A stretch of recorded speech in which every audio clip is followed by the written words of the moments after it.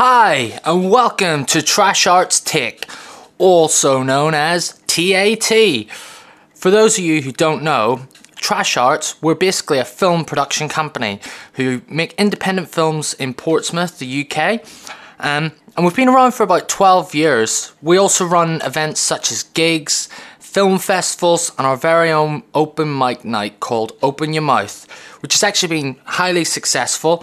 And we're actually back on the 10th of February at the Loft, which is above the King's Pub on Albert Road in Portsmouth. So if you're free, please come along, bring your friends, and support the local scene full of talented singers, musicians, poets, comedians, and much, much more.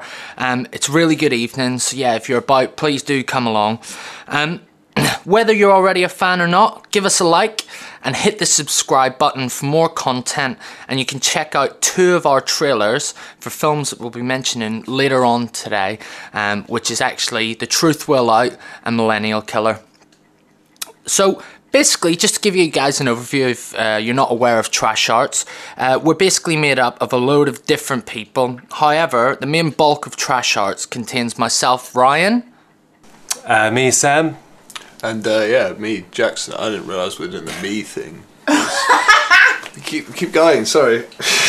So we decided to come up with Trash Arts Take to basically give our opinions on certain things going on within the film industry. So that could be the actual main bulk of Hollywood, let's say, and also the independent scene. So we're going to try and keep doing this weekly. So if you guys like what we're doing and you want to see more, please comment, and if there's a film you want us to review, let us know and we'll see if we can do it and definitely try and get it out there. But moving forward, we'll be doing a load of different takes on films, independent films, and today what we're going to try and do is talk about the Oscars initially, and we've got 3 categories in particular that we want to really dissect and get into the crux of. So they contain the best film, the best actor, and the best actress. Once discussed, we'll be talking about a recent film festival that we actually all attended, which is an independent film festival called Horror on Sea.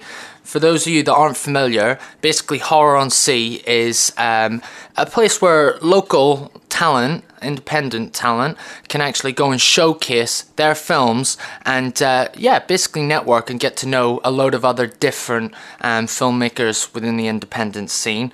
And when we're discussing that, we'll also be joined by Jessica Hunt, who actually co-directed The Truth Will Out with Sam, which actually got on to Horror on Sea and screened, and was actually pleasantly well received, which is good.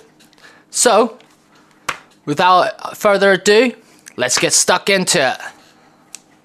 Hello. Right, so as you know, Disney are buying up everything possible, and they've recently bought up 20th Century Fox. Although there's been a lot of accusations that they're kind of like, with their VOD site and stuff, they have a frozen access to them. They're limiting other theatrical experiences of those 20th Century Fox films. They've gone one step further, and just to make clear, I do not like Fox, but I respect 20th Century Fox as a film studio. They have decided to take away the Fox element. The mouse is eating the fox. It's now 20th Century Pictures and Searchlight Pictures, which is kind of like an end of an era. They just went, you know what, let's get rid of that. That's no longer there. Let the mouse reign supreme. What happened to FX? Is that still part of... FX is still part of it. What actually has happened with FX is that Hulu, which Disney had a small portion and now like a mass portion, 20th Century Fox, it's like the indie VOD site basically. They actually now run most of FX shows. So they're kind of still Disney, but they've put them more to their India side of things. See how that works out. Kind of reminds me of the 90s when Disney tried to buy, they did buy Miramax films. And there were a few problems there. So looking at other stuff happening, Netflix are currently trying to own everything, and good on them. They're looking to do a commitment of 17 billion. So Netflix have decided they're going to produce Bradley Cooper's next directing film that he'll obviously star in. And it's about Leonard Bernstein, the composer. and about more to do with like fractions of different points in his life and the relationship with his partner. Now Netflix obviously doing that big old money commitment, they've also got the interest of producers Martin Scorsese, Steven Spielberg, and happy to be there and really shouldn't be as successful as he is, Todd Phillips. With Spielberg, it's interesting because Spielberg has been very vocal that he thinks that streaming films cannot win Oscars. Now, obviously, this sounds like Oscar bait for the future, so it'd be interesting to see how that works out. And also there was the PGA, which is the Producers Guild Awards, and 1917 won that film. Now statistically that usually means it's on its way to the Oscars, but then something crazy happened at the Screen Actors Guild and they gave it to Parasite, which is the first film that's ever happened to a film with an international background, which is kind of crazy, and yeah, it makes it a bit more exciting. Yeah, I think that leads quite nicely into our first topic, which is, of course, best film. For this section, I think what we're going to do is just focus on the major front runners here. So obviously, Once Upon a Time, which came out, I think, summer last year. Personally, I thought that was absolutely fantastic. Really enjoyed it. We got 1917. Make sure I get that right. There's Parasite. And yeah, which again, like I said, just won the SAG Awards. And then, like, I think it's because the way they do the ballot system, I would also include Jojo Rabbit in that collection. So, guys, open forum. Who do you think's going to win it? It's a tricky one. Like, we've all had the opportunity to see the films, and like the front runner on the technical level and the more safer bet is 1917. You see, I went to see 1917 in the cinema, and it was really good. It was like the technicality. Technically, it was stunning. The composition of the shots was incredible. The special effects were amazing. Just the detail that went into the set design and everything like that. It was just absolutely stunning. You really believed that you were there, and obviously with the one shot feel to it, it really sort of made you experience what it was like to be on that, to be in the no man's land during the First World War. But like I find it a bit like, I don't know, uncomfortable, because like the First World War was obviously, everyone knows now that it was sort of a pointless war, that that wasn't really a good guy, there wasn't a bad guy, it was just sort of nation states going to war for no real reason because a treaty broke down, and despite that, it seemed like the Germans within it were sort of like, they were quite demonized. Like the only real sort of interaction that they had with a German soldier, you know, who was saved from out of a spoiler alert, by the way. We should have probably said that at the start. The English, you know, if you're listening, you're listening. You know, it's tough. But you know, they pulled the German soldier out of the cockpit, and you know, they're trying to rescue him, and suddenly he's stabbing one of them, and the other one has to shoot him, and it just felt really like, I don't know, like every opportunity that they had, they made the British soldiers look like they were, you know, fighting the good fight, and the German soldiers are fighting a dirty, nasty, vicious war where they were, you know, an invading force, which wasn't, it was much more complicated than that. It was kind of almost like the Germans wanted to be there, whereas they were probably still going through the same emotions as the British, but the British were then depicted as being like, oh, they had to be there. So yeah, sort of. But I mean, you barely see any Germans in the film. They're much more like sort of shadowy figures in the background, suddenly taking shots and stuff like that, which I suppose is quite real to the experience of the First World War. But at the same time, like, I think that I always want to see war to be regarded in a more like intelligent way, rather than this sort of like good guy bad guy dynamic. Unless the bad guys happen to be Nazis, then you know it's fine by me. You know? Speaking of Nazis, yeah, back on Jojo Rabbit.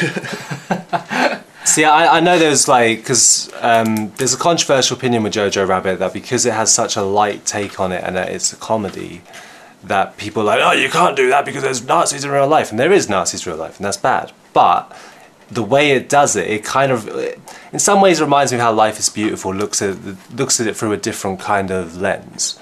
And I personally absolutely love the film, and it's full of great performances, and it's just, and it makes you feel a lot of emotion towards it because it's an anti-hate film, yeah, which I will not attempt to pronounce his name. But honestly, yeah, like, although it won the Toronto Film Festival Award, the Audience Awards, now it's, again, a lot of the Oscars comes down to statistics.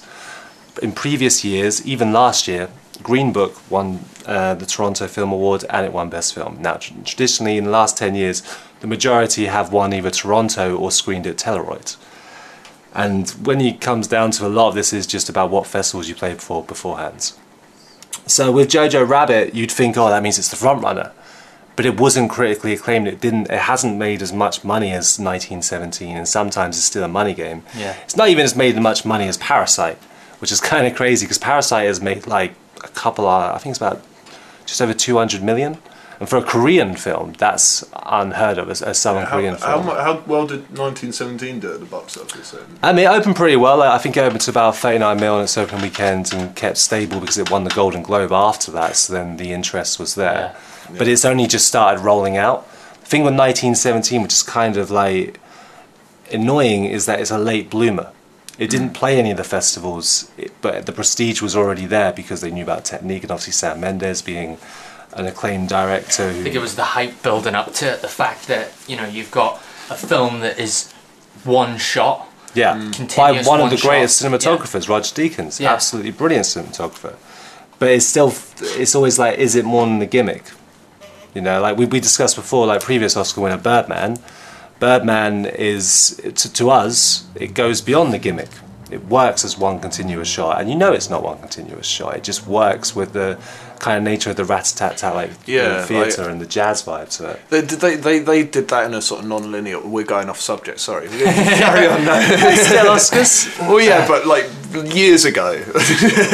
So yeah, returns with the film that we started talking about, Once Upon a Time in Hollywood.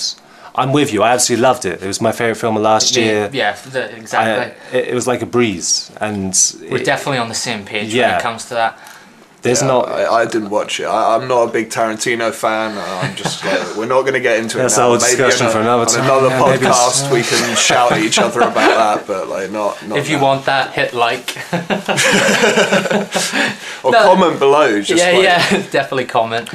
See, like personally, if we were to go for a personal choice of who I thought could win, for a long time I was kind of like, yeah, it's going to be Once Upon a Time in Hollywood. It's a very good chance. It's one of Tarantino's last films. It makes sense. But then I'm kind of like wanting Parasite to win because it would be the first time. Trendsetter. Yeah, and also I love the director. I loved Snowpiercer. I loved Okja. Yeah. And the film's about class, and it won the Palme d'Or. And I remember what he said beforehand, where he was like, I don't think this film's going to translate to other people. I think this is a Korean problem. But there is a massive class problem across the world. And you feel it in the film. You're with the people, you know? You just felt it. Teared up there, right? Don't worry, we haven't lost Sam to tears yet. What would be your one to win? What, me? Yeah. Honestly, I'm gonna stick with Once Upon a Time. We've all kind of said three different ones. Well, we didn't actually get Jack's, but no, I don't really have one. I don't think. I think like Parasite for the same reason that Sam said. Basically, I love that director. I loved Snowpiercer. If it's about class, it's probably up my street.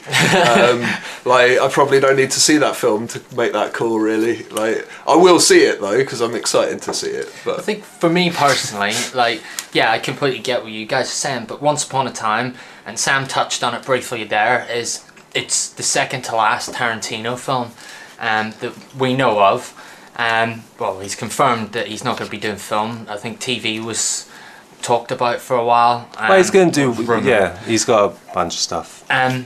But for me, I just love the cinematography. I love the way that Tarantino can take a period piece in time or like a piece of history and flip it on its head and completely change the subjective view of that kind of whole process that people went through at that time. It's surprisingly as well, because the fact of what Manson did is he changed how Hollywood felt. It did not feel free, it did not feel liberated. They stopped, as they always said, they used to always keep the door unlocked. All of a sudden they had to lock the door. Yeah, but they always say that. No, but it's that idea. They say it's when Hollywood's innocent died. And the fact that Tarantino gives it a very positive vibe at the end, by twisting the whole entire notion of it, is actually, like, most of Tarantino's films are very nihilistically driven at the end.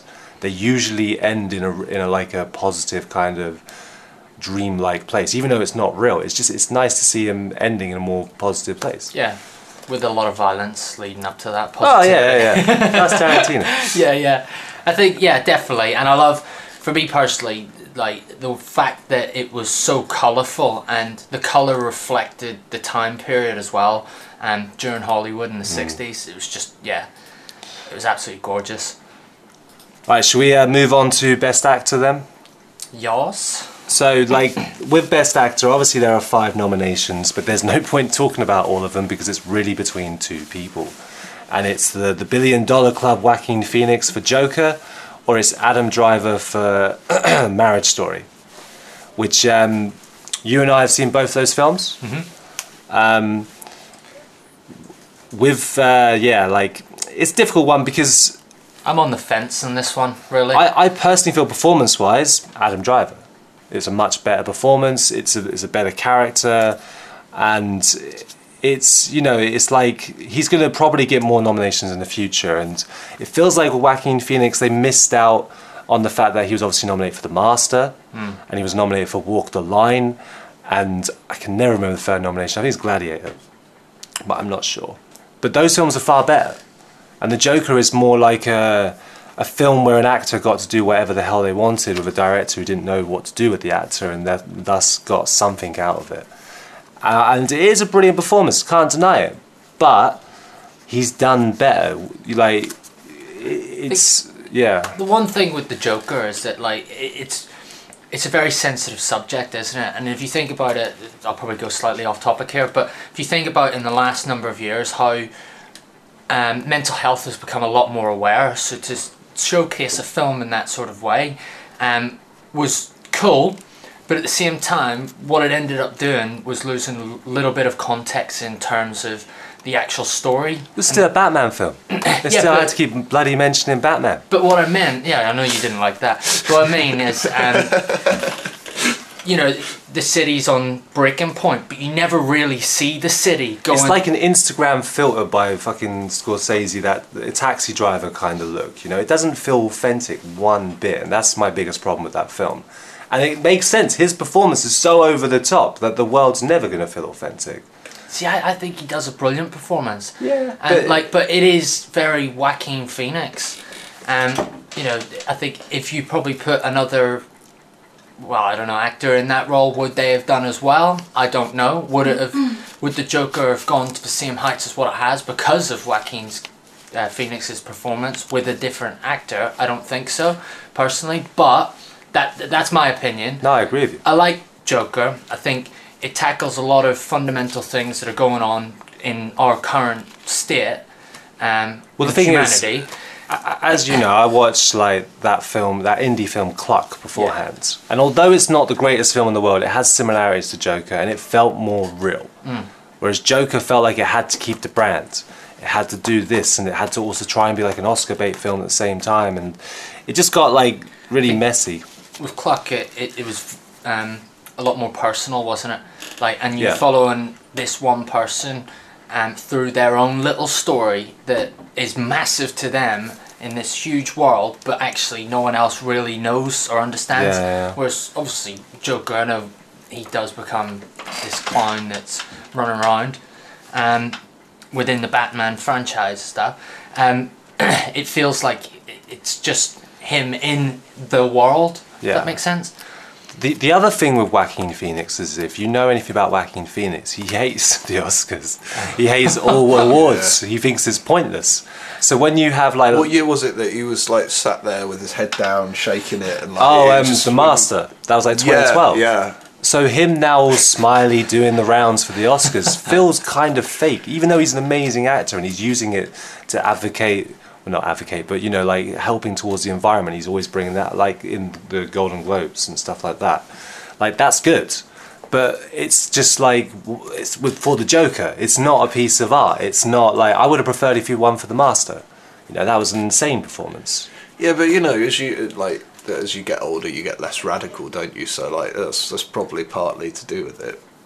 Potentially, I mean, like I said, what he does with the performance, you could say is radical because it's you know, it goes beyond a lot of performances. But then it is with the Joker character, which a lot of actors can go crazily brilliant, like Heath Ledger or Jared Leto.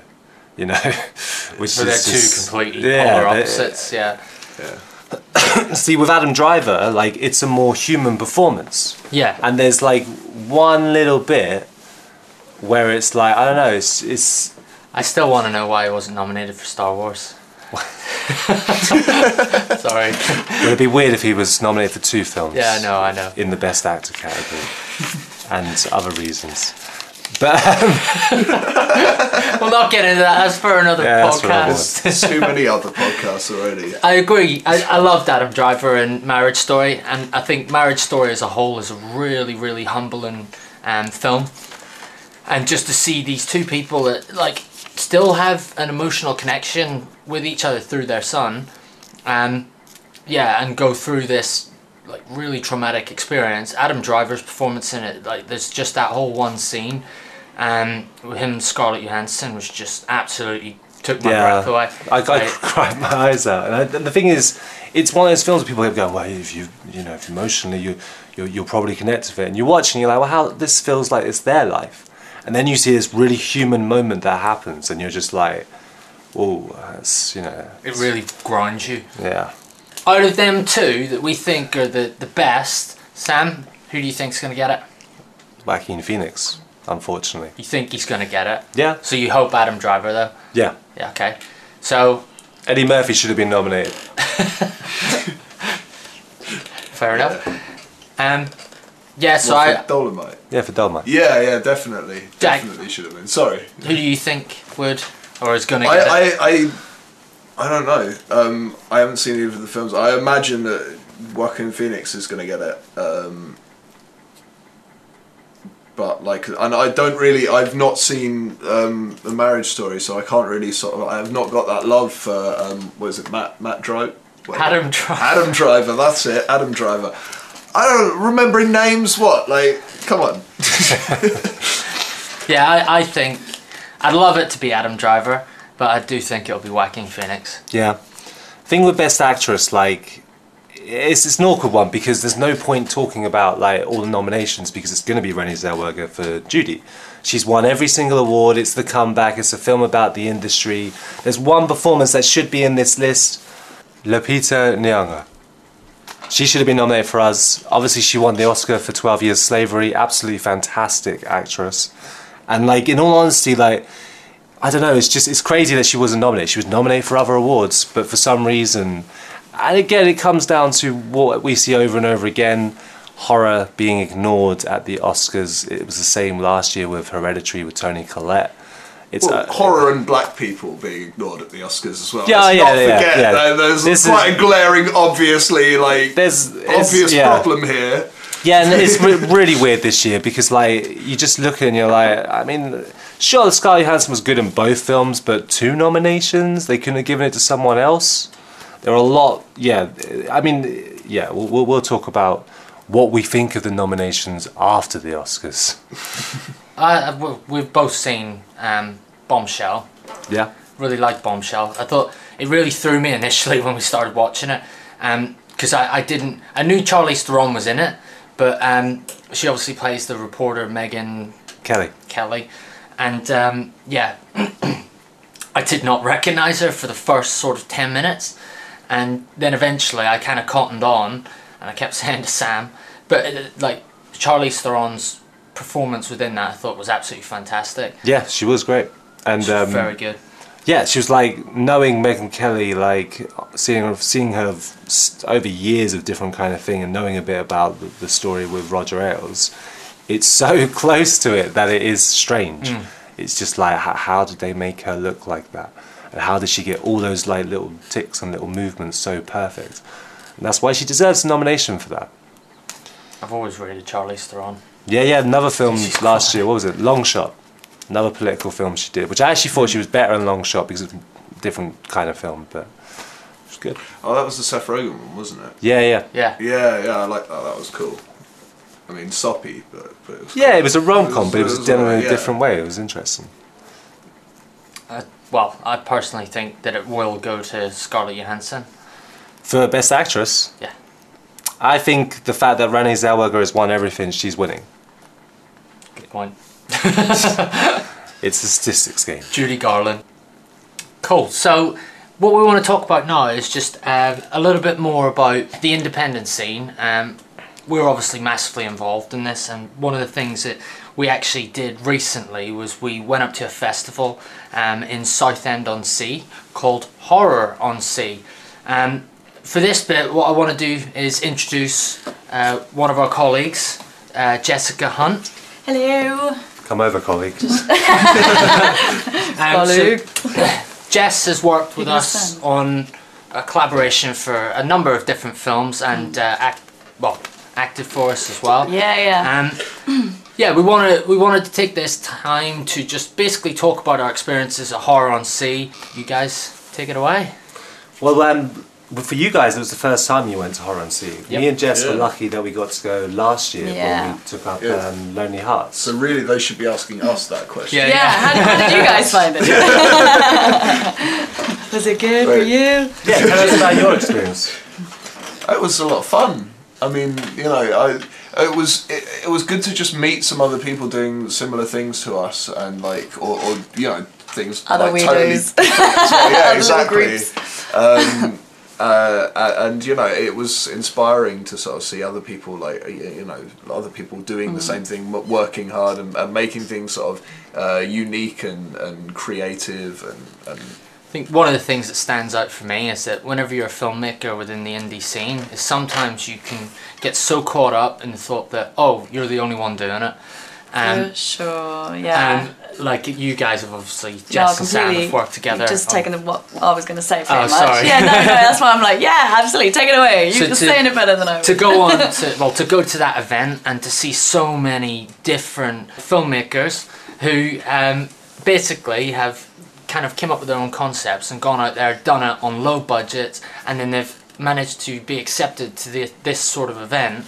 And yeah, it was just fantastic. I really enjoyed it. I think it's great as well, like, because you see them doing, like, other filmmakers and from other films doing their own merchandising, their own sort of posters, their own, and it makes you realise, like, you can be bold with these things. You can sort of go there with, like, you know, all these posters, and people will take them, and you'll end up signing them, and it's really, really odd to, you know, like, go back to your job at, like, I won't say where, but like To be fair, like, that's one of the main takeaways, because there was such a transition from our experience from the first year to this year, where obviously where we worked, like you said, took posters, and I think because last year when we went, it was the first time I knew of, like, Myco, for example, and they merch themselves like so well and like market themselves in general really well. And it was the first time I kind of figured, I was like, oh yeah, I forget you can kind of go there with this stuff. You kind of forget, you know. The thing is as well, because it's like, it's not competitive. It's not in a competitive nature. It's about just screening the work, and it does just give people a little bit of a showcase in that regards. Yeah. So when Myco bring along, like, I remember last year they had the cardboard cutouts. I remember that. Their killers and stuff. It inspires you. Looked Makes you really think, cool. like you said, it makes you think a little bit bigger of what can we do to push our films in that regards. Because it's horror fans. Horror fans just love to be immersed within it. That's why they go there, so they can see the filmmakers and speak to them. And even if you are, you know, someone who just goes to these events and just are there for the films, you know, because there's plenty of people that go to these things just for that, and they're not necessarily either in the film or even making the films themselves. They just love it, and there's stalls there that you can purchase, like even sort of more well-known sort of general sort of horror toys, you know, things like that. Yeah. So it's like, it's a really good event just for people who, like Sam said, want to be immersed into that more. The other thing that, like, I really loved seeing was when you saw the response to people for others' films. So we were like in the lobby thinking about going in to see Ice Scream at the beach, but there was 200 people in the room. That's an insane amount. That's like nearly beyond. Well, it's pretty much beyond sold out. Yeah, and it was standing room only, wasn't it? Like, I'm pretty sure some people had to leave. Yeah. Is that right? Yeah, and like that was their debut film. Yeah. And they'd Really had so much, they'd been connected with that festival for years. But to have that response, that's beautiful to see. It's similar like with Tom Lee Rutter and just the love that people have for the films. It's just nice, it's really nice. It's interesting, just to touch on the point of networking. Like off the back of this, we've been in contact with so many different people that we met at that event. Yeah, and like we've already begun sort of pre-production of some of our next feature films that we'll be filming this year, and we've cast a few of the people that we met at this event, which is absolutely amazing, because beforehand we might have been sitting there scratching our heads for who could fill that role or fill these roles, and then just by going out speaking to a few people at this awesome event, you just get introduced, and it's just brilliant. I really enjoyed it. I thought it was absolutely brilliant. Thank you for the guys who obviously run it. You do a fantastic job. Bloody nice hotel as well. Yeah, it's really nice hotel. Nice view over the sea and the pier and stuff. If you haven't been, that was a cool place to drink in. To be honest with you, I want to say thank you to Martin Payne as well, because he was like, even though the weekend that we went for Truthful Out, we didn't have he wasn't involved with the Truthful Out. He was involved in Annual Killer, but he still pushed it to everyone because he understands that people want to see the films. And he really gets himself out there and just connects with everyone. Yeah, he's good at that stuff. Yeah, and very good. I mean, again, the previous year we went there with Lonely Hearts with him. We wouldn't know about Horror and Soup without Martin. So yeah, no, it's just you just meet those sort of people who are that enthusiastic and just want to work with others. It's brilliant. I might handcuff myself to him for the next one, just so I just go around networking with him. You have to meet people. Yeah, exactly. It would make it easier, wouldn't it? Like you can just be like, "Hi, I'm Jackson. I'm handcuffed to this guy." And there's your introduction. Default Icebreaker. association. Done. We'll definitely be up there supporting again, obviously supporting everyone else's stuff, and also hopefully re-entering or entering some of our newer films. Definitely. Yeah, I can't wait to get back up there, and because the thing is the people that you meet the first time is great and everything, but once you've sort of met those people, going back to that group is going to be a lot easier, and then you're probably going to meet more people because you sort of feel more comfortable and more definitely. It's good to know that you've met a group of people that are going to be there. But I think it's definitely given us the imagination to want to go into a load more festivals around the country, and even if we can, given time, internationally or in Europe, and just go and explore the scene a bit more and network. So on that note, guys, if you've liked our first Trash Arts take, please give us a like, and please give us a subscribe. If you do subscribe, we've got loads of other content, loads of other films, trailers, etc., web series within our Trash Arts Portsmouth page. Just to let you guys know as well, you can check out the trailers for the two of our films that we're actually on at Horror on Sea. That's The Truth Will Out and Millennial Killer. So please go check them out, give them a like. We're going to try and keep doing this every week, so the more likes, obviously, the more we know that you guys are up for it. And other than that, TAT out. Bye. Bye. Is that your sign out? I don't know. I just love there's a peace sign. I'm like, it's an audio record.